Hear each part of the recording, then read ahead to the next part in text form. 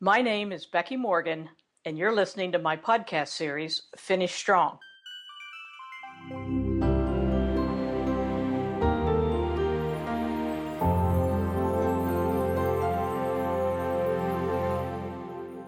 Indulge me for a moment. I need to vent.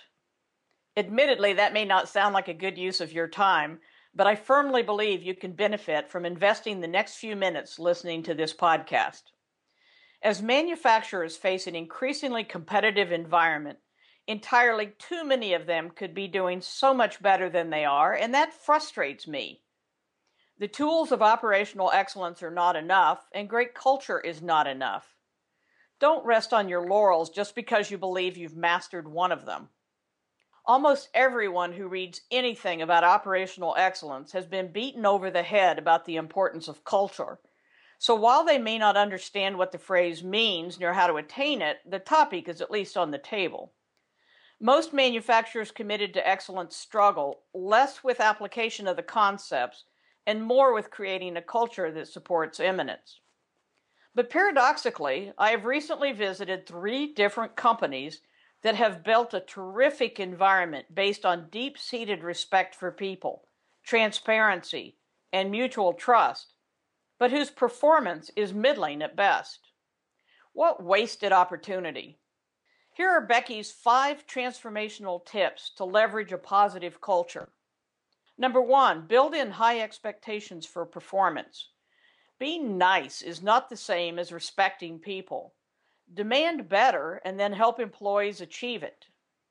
Number 2, challenge ideas for breakthrough alternatives. Inching along isn't bad, but openness to large step function increases in performance is required for long-term success. Number 3, eliminate lazy thinking. Expose all employees to processes and tools that would develop critical thinking skills, and then position the workers to use those skills every day. Number 4, expel people from their comfort zones. Not to punish, but to improve communication, understanding, and employee development. And number 5, insist that employees, peers both internal and external, and trusted advisors hold leadership, that's you, accountable for those same behaviors.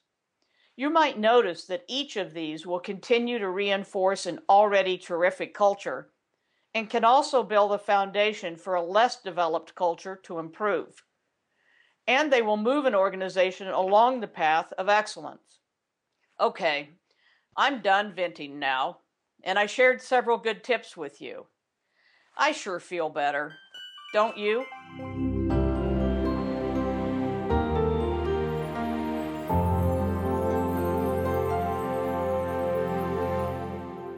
You've been listening to my podcast series, Finish Strong, with me, Becky Morgan. For more information, visit my website at www.fulcrumcwi.com.